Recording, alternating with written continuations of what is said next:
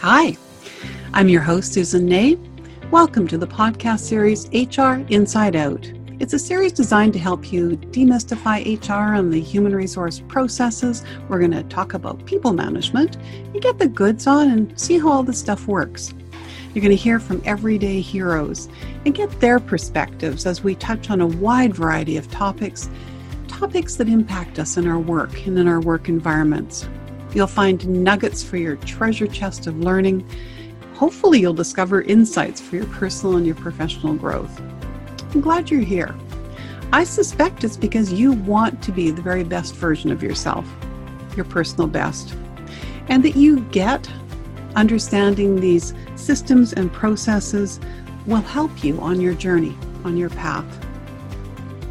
You ready to dare to soar? Want to join me at flight school? Let's do this. Thanks for joining me today.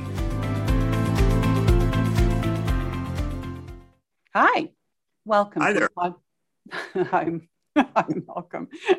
Welcome to the podcast series, HR Inside Out, Demystifying HR and Management. It is wonderful when I have somebody who's so enthusiastic on my podcast as a guest. And I'd like to introduce you to my dear friend, Malcolm White. Malcolm's a tugboat captain. He, like many of us, didn't know what he wanted to do when he got out of high school. But with a love of being on the water and many jobs as a fishing guide, the ocean literally ran through this man's veins. He pursued that, and it spurred him to his current position and a career on the water, the one that he's loved. Now, one doesn't just become a tugboat captain. So Malcolm's going to share his journey, the training required to start that career in this field, and some of the adventures that he has enjoyed and experienced over the years. I can't wait to hear about those. Malcolm, thank you. I really appreciate your being here. It's a pleasure to be here. Thank you. Thanks for having me. I know that I've gotten you between shifts because even with your extensive seniority, it's still very much a career that includes shift work, but also back from a fishing expedition that I understand was quite successful. Yes, we did well. Yeah. So even in your spare time. Yeah, still time on the water. That's wonderful, actually. I want to know a little bit more about what drew you initially to becoming a fishing guide. You know, we have all sorts of different jobs that we do when we're in high school. And then pursuing that further, because I know lots of people who were fishing guides, and I'm not actually aware of anybody that continued that on to become their career. So can you share more about the why for you? Sure. When I got out of high school, like you said earlier, I really had no idea what I was going to do. I kind of bounced around from job to job. But the one thing I did know is I wanted to work outdoors. I didn't want to work in an office. My father had worked in insurance for years upon years, driving downtown, working in a big office tower. And I thought, not for me. So in my bouncing around of job to job, I ended up working the 2 summers as a fishing guide. And I used to see the tugs going by with their tows. And I thought, wow, that looks like a really cool job. I think something I could do. I knew nothing about the industry. I didn't know about hours. I didn't know about pay. I didn't know anything. Mm-hmm. So coming back from my summers up there guiding, I did a bit of research and I ended up taking a deckhand course, which was available back in those days. That's since has changed, but it was a basic deckhand course. I took that in East Vancouver on Dundas Street. There was a maritime center there. Mm-hmm. So I had that in my pocket, and then I started going to the union halls, and I just waited and finally got shipped out. Did a couple of short-term jobs, and then finally got on with a company called Shields Navigation. Okay. And I worked there for about a year, and that was a great introduction into the towboat industry. However, work's slowdowns and such, and being one of the junior crews, I ended up getting laid off.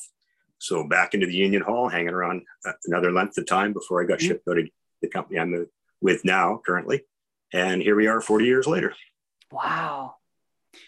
So I'm interested. You talked about taking courses for deckhand. And I did go on the BCIT Marine Training Institute website, and I will put a link to that in the show notes. Mm-hmm. And there's an extensive list of required courses, quite complex courses. So you must have had to take some additional training beyond the deckhand training to progress to being a captain.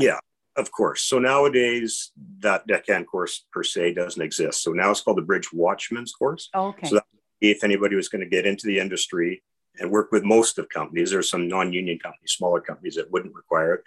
But for the bigger companies, you have to get the Bridge Watchman certificate. And I believe it's about a 13-week course. So that's step one. Mm-hmm. And then from there, you do your time in as a deckhand. And it's generally takes about 3 years of sea time to get up to the next level, which would be your watchkeeping mate's ticket. And that 3 years is determined on 8 hours a day times 52 weeks, which in real life, nobody could work that. We work 12-hour shifts. So it generally takes about 5 to 6 years to get that 3 years sea time. And then having done that, you get it accredited at the DOT, Department of Transportation. And then you go to school and you take the courses and you get your watchkeeping mates. And that's the first step. Now, in the towboat industry, it's fairly simple. It's not rocket science. It's really only a 2 or 3 step process. So you get your watchkeeping mates. And again, it may be different nowadays, but back in my day, there was a command endorsement, which you got after, and that enabled you to run any vessel up to a certain tonnage. And so that's all that's really required to run a tugboat in most companies.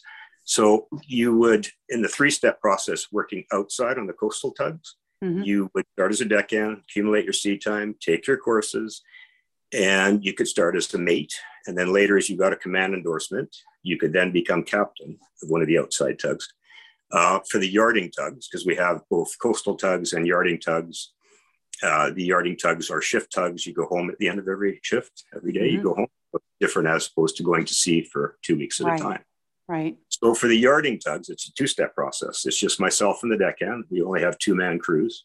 So the deckhand, again, accumulates his time, takes the mate's course and gets his endorsement and works his way up to becoming captain.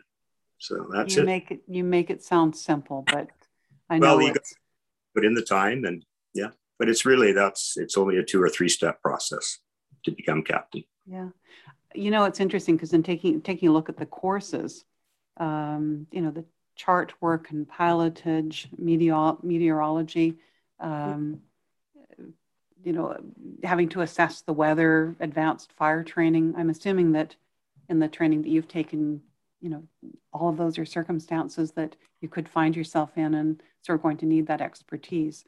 So I can't imagine that some of those are, I would think they'd probably be quite complex courses. Yeah, they are to a certain degree. They're not, again, when I took the watchkeeper's course, it was a semester style. So it was 2 semesters, 1 year in length. Okay. And then the command was another, I think it was 6 weeks or something to get that certificate. And at the end of your watchkeeping mate's ticket, you have to do the orals, which is an oral examination by a Coast Guard examiner. And same with after you pass your command endorsement, you also have to go through another set of orals. So those are a little hard to get through, but once you've done that, you're in. Yeah. And one thing to remember about these courses, the training for seafarers worldwide is very standardized. And so the tickets that we get from navigation school, your watchkeepers, your command endorsement, so on, they're all international tickets. So you can use them anywhere in the world, and you can sail, practically on any vessel anywhere in the world. So if you wanted to go into the merchant marine, you could use these same tickets. If you wanted to work on cruise ships, again, these tickets are applicable. So as a captain, you could be a captain of a cruise ship, or does that depend on the ton? Is there a tonnage limit? Yeah, well, you would have to go much more advanced than the watchkeeper's mates. There's various other levels to work your way up that. To be captain of a ship, you'd have to become a master mariner, which is the highest point of our training, so to speak. Okay. Oh, excellent. And of course, because they're actually specifying time that you've got to spend on the water, you're practicing what you're learning. So in some ways, it's kind of an apprenticeship program. That is exactly right. Yeah, if you're choosing to continue to sort of work your way up the ladder in areas of responsibility. Yeah, absolutely. You've got to look at it, and I certainly did. Your deckhand time is your apprenticeship time. So you use that time wisely. I would definitely give that as a tip. You want to take in everything. You want to ask questions, and you want to watch how the skipper does his approaches and his landings and his navigation and so on. And you can learn a lot through that. And so when the time comes, you gain your experience and you get to know various captains in the company. They'll let you boat a little bit. They'll let you maybe pick up a barge or maybe land a barge. So you get your boat handling skills in early. And then when you got your certification, then it's just that much easier to make the transgression from deckhand up to skipper. Yeah. Now you reference he, and I suspect that it's primarily males that are attracted to this career. Yeah, pretty much. It's predominantly men. Okay. Sure. Do you see more women starting to we do have interest? At our company, we do have one female captain, and we do have a couple of three, I believe, female deckhands. So they're slowly coming into the industry, but okay. And again, hopefully through podcasts like this, others might be encouraged that it would be a career that they love as well. I know lots of people that very much love being on the water. Well, whilst on the topic of the certificates, though, as I mentioned, they're international tickets. So they are very much deep sea centric. So what I mean by that is you are learning about deep seas, cargo ships, container ships, and such when you take your training. So even the course name's general ship knowledge. That's, as it says, learning about ships and construction, ship construction. That's how ships are constructed. Stability, that also is how to load a cargo ship. So some of these courses aren't really applicable to the towboat industry, but you've still got to go through them nonetheless because it's an international ticket. And I actually found that in the basic boating course of, I'm a power boater or was a power boater, and I had to learn an awful lot about sailboats. So similarly, and also with the work that you're doing right now, I'm sure that helps because now you're guiding the huge freighters into port and into dock, and having a good understanding of how those freighters are constructed. I'm sure, although I think, are there marks on the sides of the freighters that is where the tugboats position themselves? Yeah, there are on most ships. There's tug marks, but we don't always use them. Sometimes you want to be a little more forward of that position or aft of for various reasons, but yeah. And I know understanding weather is one of the courses that you would take, because I'm sure that comes into consideration. Absolutely, yeah, especially on the outside boats, the coastal tugs. They're very aware of the weather conditions, and we have a minimal amount of weather equipment on the boats in terms of we have our basic anemometer, which is your wind indicator, barometer. Some boats have hygrometers. So we have those basic things, but generally you'll just go onto the VHF radio channels, the Coast Guard channels, and get your weather reports there, forecast, weather reports from various stations. They'll give you winds and wind strengths and wave heights and that sort of thing. So the guys on the outside boats, they really develop a real sixth sense for the weather and how the weather is being and so on. For us in the yarding fleet, it's not as critical. We can, especially in the harbor where I currently work, it would have to be a hurricane for us to stop working. So we just carry on. And another thing, it can get pretty rough just, off the coast here. For sure. Yeah. It just, and what wind can do, when you're. Oh yeah. And it affects how you make your landings. When you go to land a barge, you have to take all these the weather into consideration. And along with that, as well as tides, we also have to be very aware of tides. And, opposing wind and tide, you'll build up a bigger swell, which is something to think about if you've got to tow a barge in through, say, First Narrows, like a narrow. And also, again, with getting back to tide, with various narrows and passages up and down the coast, they're very tidal sensitive. So you want to be there. So that becomes, and in the harbor, second narrows, most of the transits are at slack tide. So you have to be aware. Yeah, well, you can see when the tides are changing. It's visible, so that's got to be having an impact. I'm going to take us to a little bit of a different area, and when I was doing some of my own research, a lot of what I learned about was U.S. But if the certification is international, then probably some of what I found is relevant. That you can't have convictions for certain crimes. Including, I thought this, murder, fraud, terrorism, espionage, drug distribution, and arson. Now, some of those make sense. Yeah. Do you know whether it's the same in Canada? And of course, there may be times with tugboats have to cross the border. Yeah, I don't know, to be honest, if that's the case as far as getting your ticket with with criminal record. I don't know, but I do know that if you can't work on the outside tugs if you do have certain convictions. Anything that would stop you from crossing a land border, you Hmm. wouldn't be able to get across, because when we take our tows down stateside, we're still subject to customs and immigration. So if you had any kind of a record that would stop you at the land border, it would stop you there too. So Okay. you can. And I know there's other skills required. I read that you have to have keen awareness. That makes sense. Strong leadership qualities and grace under pressure. And actually, when I take a look at the BCIT Marine Training Institute website, there are actually courses in leadership and teamwork and communications. You'd shared that you work with one other individual, but I'm sure that how the two of you need to be, and especially where there's difficult weather conditions or something's happening with the freighter or the ship that you're bringing in, that ability to work together as a team and to communicate must be huge. Yeah, it is critical. I think communication is one of the most important things in our job, whether we're moving a barge and it's just my deckhand and myself, or other deckhands off other vessels, other assist tugs and the captains that I have to work with. We all have to work together, communicate together well. And same with docking a ship. There's communication from the pilot to us. It has to be clear, concise. So we have to understand to do the job properly.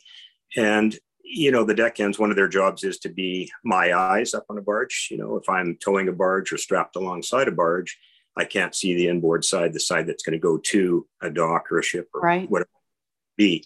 So that deckhand becomes my eyes up there, and he kind of, walks me in, so to speak. He tells me distances off, and if we're parallel, or is the bow ahead of the stern, or that sort of thing. And then to line up on spot where we're going to go, whether we're going alongside a ship or we're going to put, let's say, a bunker barge alongside a ship, to line up the hose to the Okay. flange on the ship. I've got to know exactly where the landing is, or if we're going to a refinery, where we line up to again, the same thing, a manifold or a land. So he sort of talks me in. So it's critical that we have communication, and I really depend on him to do that for me. But you would also depend on your deckhand or your workmate showing up. Well, that too. they So definitely have to be. what happens in a situation where you've got a big freighter to bring in and people get ill? Do you work with the union hall then to bring someone else in to replace, and how do you know their communication skills? What happens? Well, I mean, assuming if they possibly in an accident or something weren't able to get to work, then I wouldn't be able to leave the dock, obviously. And if they can get a deckhand off another vessel, or get somebody short notice to come in quick, do a call out, maybe then we could get out on time. But, with traffic in town, some of the guys are late, and sometimes they're at the dock, and in turn getting late to the job. But yeah. So you can't leave dock without whole team. No. Yeah. Absolutely. Yeah. So that dependent. And okay, that makes a lot of sense. In the time, maybe not in the work that you're currently doing, but when you were working with the barges, you must have seen some pretty horrific weather. Oh yeah. And any circumstances that you just went, oh my goodness, kind of wondering how you made it through? Well, there's probably many instances where it was a bit nip and tuck, with weather and swell, and trying to get your barges back into the river when we used to tow down from Howe Sound. But I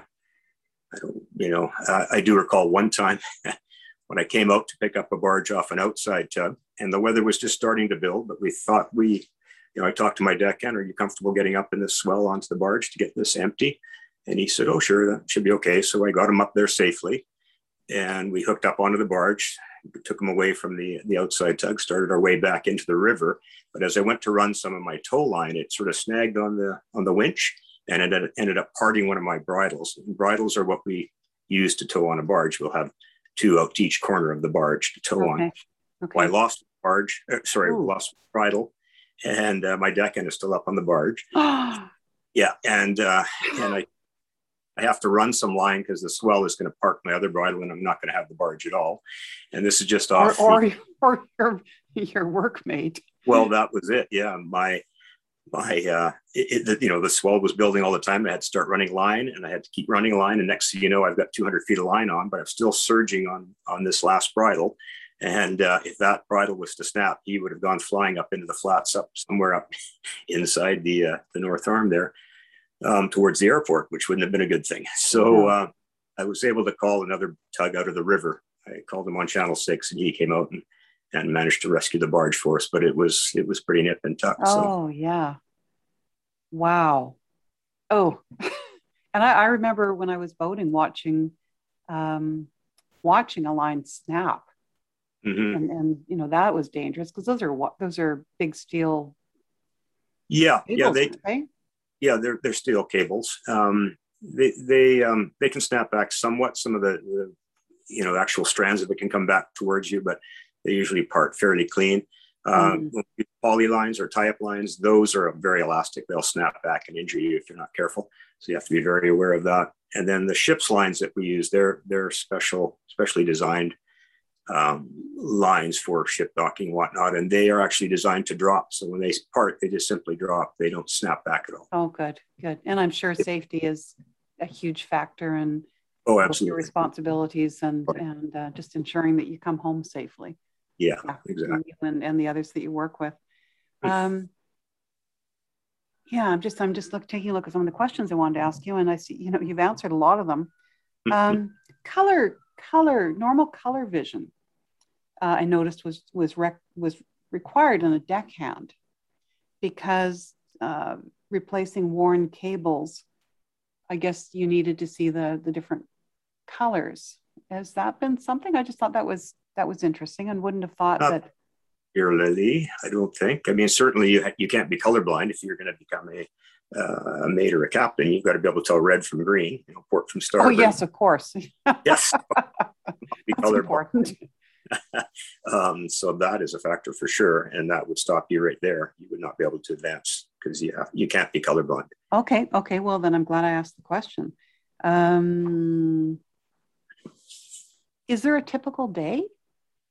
Well, not really. Your typical day is 12 hours long. I can tell you that much because that's the shifts that we work. Okay. But as per, what happens in a day, not really, no. When I go in, I have no idea whether I'll be doing predominantly ships or if I'll be towing barges or a bit of both. I have no idea till I get there. And so when you come in, you'll talk to the dispatcher and he'll give you one or two, maybe three jobs right off the bat. Mm-hmm. And when you complete those, you check in again and you see what the next work is. And sometimes you'll get a break. Maybe there isn't anything happening for an hour or two. And then you just go through the day like that. So let's talk about those shifts. It's 12 hours. Mm-hmm. What's the kind of rotation that you do? Like how many days a week?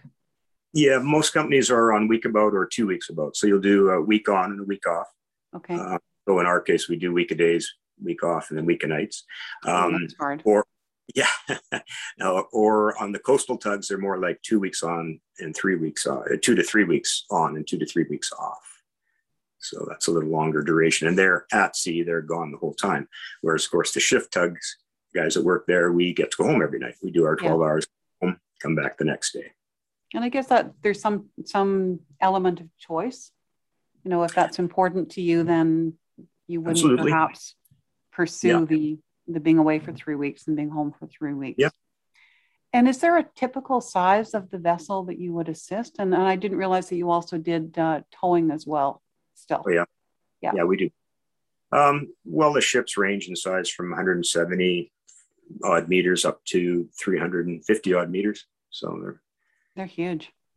Yeah, the biggest ones are the container ships that come into the port. They're I think the biggest one I've worked on was 360 meters, which is well over 1,000 feet. So big ships. I know what it felt standing looking up at a cruise ship and how small I felt. It must feel similarly when you're down at the bottom on the water, alongside. When you're alongside the ships, all you see is hull. You have no idea what's going on the other side. Yeah, that must. Wow. I'm glad you're doing it. And I know when you're sharing about the situation that you've just shared with, but what would you say is the scariest incident that's happened to you in your career? I've had a few of them, but I guess the one that is on the top of my mind would have been when my first summer running a tug. So I was a freshly minted skipper, and it was sent down to Roberts Bank to be a line boat. Now, a line boat works in conjunction with the docking tugs. So when a ship comes in, they'll have 2 or 3 docking tugs and a line boat. And once the ship is alongside the berth, then as a line boat, you come and take the lines from the cruise, take them fast on the tug, and you run them out to the dock or the buoy or whatever the situation is. So this particular day, I was headed down to Roberts Bank to be the line boat down there. And one of the tractor tugs had a mechanical issue, so they had to send a coastal tug down.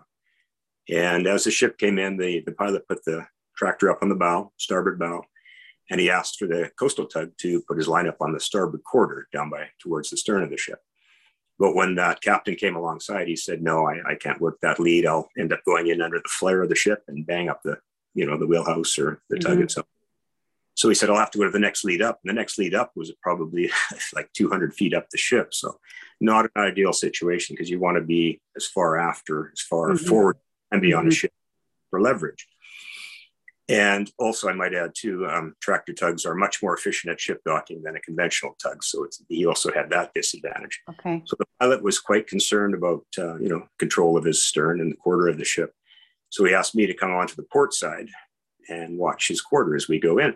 Ooh. And that was all fine. And we came into the berth and made a perfect approach, good speed, everything else. And I just gotten past the first pad. So on this dock at Roberts Bank, it's a wooden dock, but they have big pads that the ship comes and lays alongside. And they're spaced about every 60, 70 feet down the face of the dock. Mm-hmm.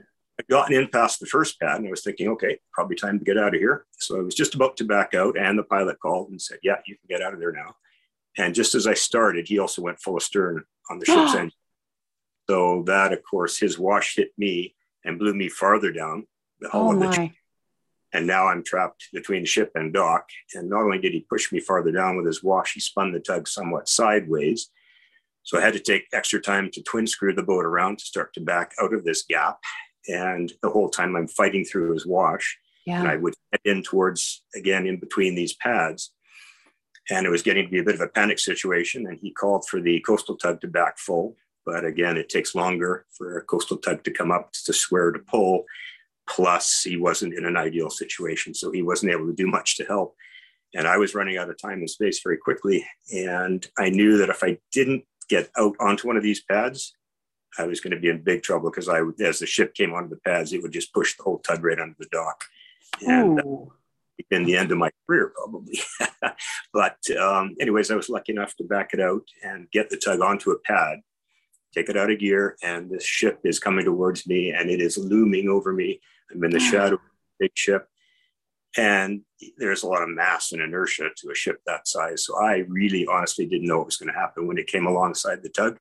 I wasn't sure if it would squish me like a tin can or split the hull and I'd start to sink. I really didn't know what was going to happen. So it was pretty scary. And he came and touched down on top of me, and a whole lot of squeaking and groaning and creaking, and it seemed to last for an eternity, but it finally stopped. And then he came off of me, and then I was able to back out of this whole predicament. And I quickly ran down below, checked all the compartments down below. We weren't taking on water. Everything was fine. So between the pad taking the compression and my rubber on tires and whatnot, all that impact, and we were. I'd be running down below to do something else. More than just checking to see if I was leaking. I'd be the one leaking. It was pretty scary. So my. Yeah. And I've never been in a situation since like that. So. Well, congratulations, because you very much held under a lot of pressure and just kept doing what you needed to do. And you stayed with it. To have something that frightening happen that early in your career, I think for a lot of people would have made them reconsider. So way to go. And thank you. Boy, when I asked for frightening, that would have been. I'm going to turn it around. We got to balance this out a bit. What about the most incredible, the most exhilarating experience that you've had? Well, I think for me, one of the things I really enjoy out there is sunsets and sunrises. Oh, yeah. Now, yeah, we've all seen sunsets and sunrises, if not thousands. And I never take them for granted. I always take in the moment, and I've seen some spectacular ones, particularly in the summer with the clear skies. And Mm-hmm. it's really something to see. And then other than that, just some wildlife, seen killer whales, humpback whales. I've had, dolphins chase the boat up by the bow, splashing in our Oh, bow, neat. Mm-hmm. which is pretty cool to see. And then another phenomenon too that you don't see too often, but it's called luminescence. Yes. And as far as I understand it, I think it's something to do with the phosphorus in the plankton or something. And Mm-hmm. certain time of the year or certain conditions where the plankton blooms and there's phosphorus in it. And if you disturb the water, it sparkles, literally sparkles. And so I've run through, and you only see it at night, of course, but I've had times where I've been running through that, and your whole wake behind you is like a white highway, all these sparkly lights behind you. It's really neat to see. And if there's a bit of wind, there's sparkles coming off the wave tops, and it's That would be beautiful. That nothing would to be see. beautiful. And Malcolm, what about changes? Thank you. And that would start to balance some of those more frightening experiences.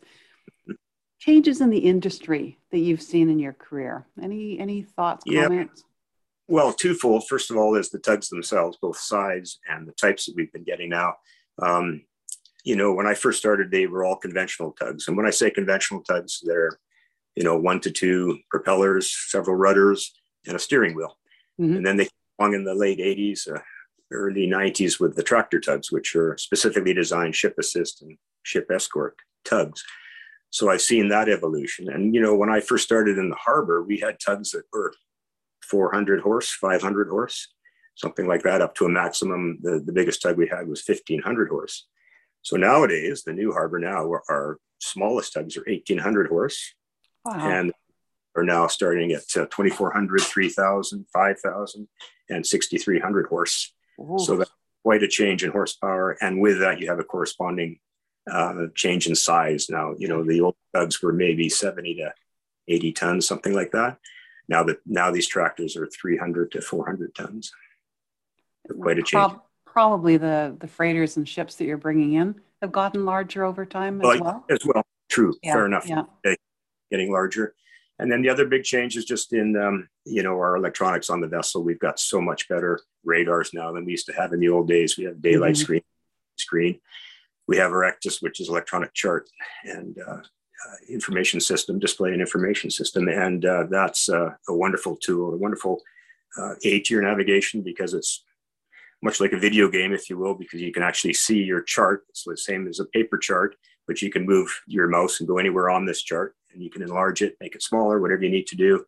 And you can actually see all your targets moving on the chart. Oh, okay. And their names. And then if you put your mouse over the particular target, it'll give you its course, its speed, its length overall, draft, whatever. It's so much information at your fingertips now. Mm-hmm. And you know who's around you. And if you're waiting for a ship, you can quickly find him on the Ectus, and you can see he's 2 or 3 hours out, or whatever the case may be. Yeah, so yeah. That said, you would also probably still have to, well, not probably, the ability to still do the charts manually and to. Oh yeah, still. Oh yeah. Because electronics stuff happens. They still use paper charts to this day. We still have to have them, and coastal navigators will definitely use them. Yeah. Mm-hmm. And I'm sure part of some of the examination that you've had to go through. And a perfect segue to talking about your new baby. And I'm not talking about the humankind or the puppy that is slowly becoming a grown-up dog. I watched a video of you on the water, and it's pretty impressive. Can you tell us about your new boat? Well, yeah, it's new to us. It was built in 2015, so it's 6 years old. But for us, that's new. I mean, we still have tugs in our company that are close to 60 odd years old. So it's a new tug, and it's the latest generation of escort tug. And one of my favorite things about it is it's quiet. So finally, after all these years working in the towboat industry, listening to loud diesel engines and racket and everything else, these boats are very, very quiet. So that's a nice feature to have. And they're designed for a crew of 6, but we're currently running them as shift tugs. So it's just, my deckhand and myself on here. Mm-hmm. And we have our own cabins. We have our own mess room. We've got a galley with stainless steel appliances. We've got all sorts of amenities. We got a washer dryer down below. We have a freezer, and we have air conditioning in the accommodation. We have air conditioning in the wheelhouse. So it's pretty nice. Well, you're spending a lot of time there. Yeah, exactly. And the vessel itself is very maneuverable, lots of power, and it's a joy to run. Really enjoy it. Yeah, well, it's beautiful. Thank you. Just physically beautiful too. I'm really glad. I think Barb posted a video of you helping one of the freighters come in. So, Malcolm, for listeners considering a similar career path, any thoughts to share? Anything that might help with that consideration? Well, first of all, I'd say it's a wonderful career to get into. It really is. I've thoroughly enjoyed my time there. I mean, we all had there are bad days out there as well, but they're definitely outnumbered by the good days, and I've really enjoyed it. Yeah, you want to research companies to see what they have to offer, which various companies throughout the coast, up and down. And yeah, like I say, once you get your bridge watchman's, really, really consider it your apprenticeship and really apply yourself if it's something of it for you. And, sky's the limit. So, yeah. And I know you have talked about at some point in the years coming that you may consider retirement. Is there an opportunity for being one of those on call? If that was, someone who chose to retire, can you come back and kind of help on a part-time or an on-call basis, or? Yeah, some of the skippers that have retired previously, they've come back, not necessarily with our company, but with other companies. They can train. They're always looking for training masters, so they might help other companies with some training. Yeah, we had masters come back in the past too to do sort of check rides. They would come in as a third party consulting type situation where they would come out with us and watch us for the day and sort of see how we were doing, and we're still efficient at what we do. So there's that. But beyond that, you can't retire and then go back and start again. You would have to start from the bottom, so to speak. You would lose all your seniority. So yes, of course, can't do that. But okay. But yeah, that teaching or perhaps even mentoring somebody who is considering a career and just being there to answer questions. And for the amount of time you've spent on the water, it would be very difficult to, it's not like your typical office job where you can still go into an office at home and sort of plunk away at something, for spending the kind of time on the water that you do.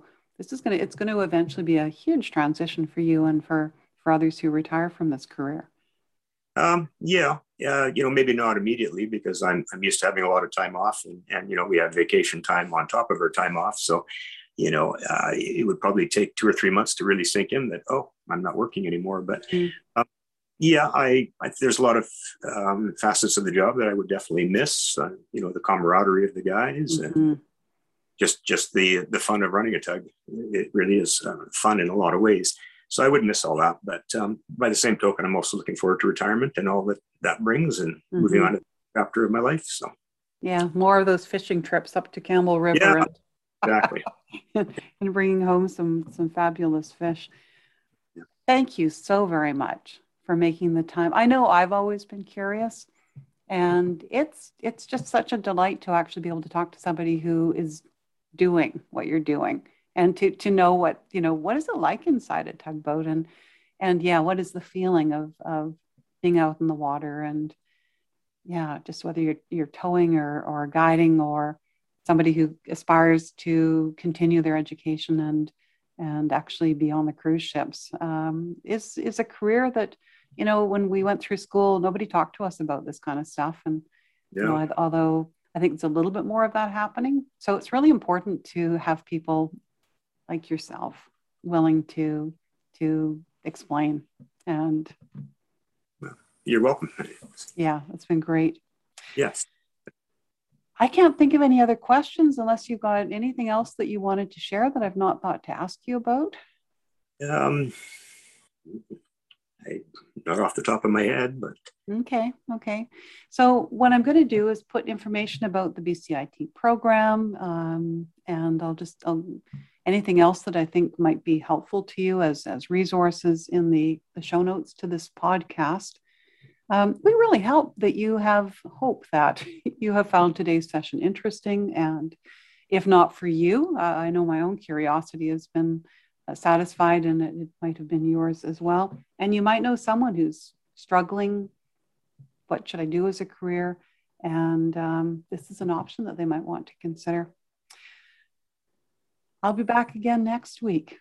I hope you will join me as you guessed it, dare to soar. Malcolm and Susan signing out for today. We hope you have a great rest of the day. Malcolm, thank you. You're welcome. Take care. Okay. Bye for now, everybody. Well, we've reached our destination for today. Time to lower those wheels and prepare for landing. Thank you for joining me. If I said something that resonated with you, please subscribe to the podcast and to share it with others. It would be awesome if you also took the time to provide a review, whatever your favorite social media sites are.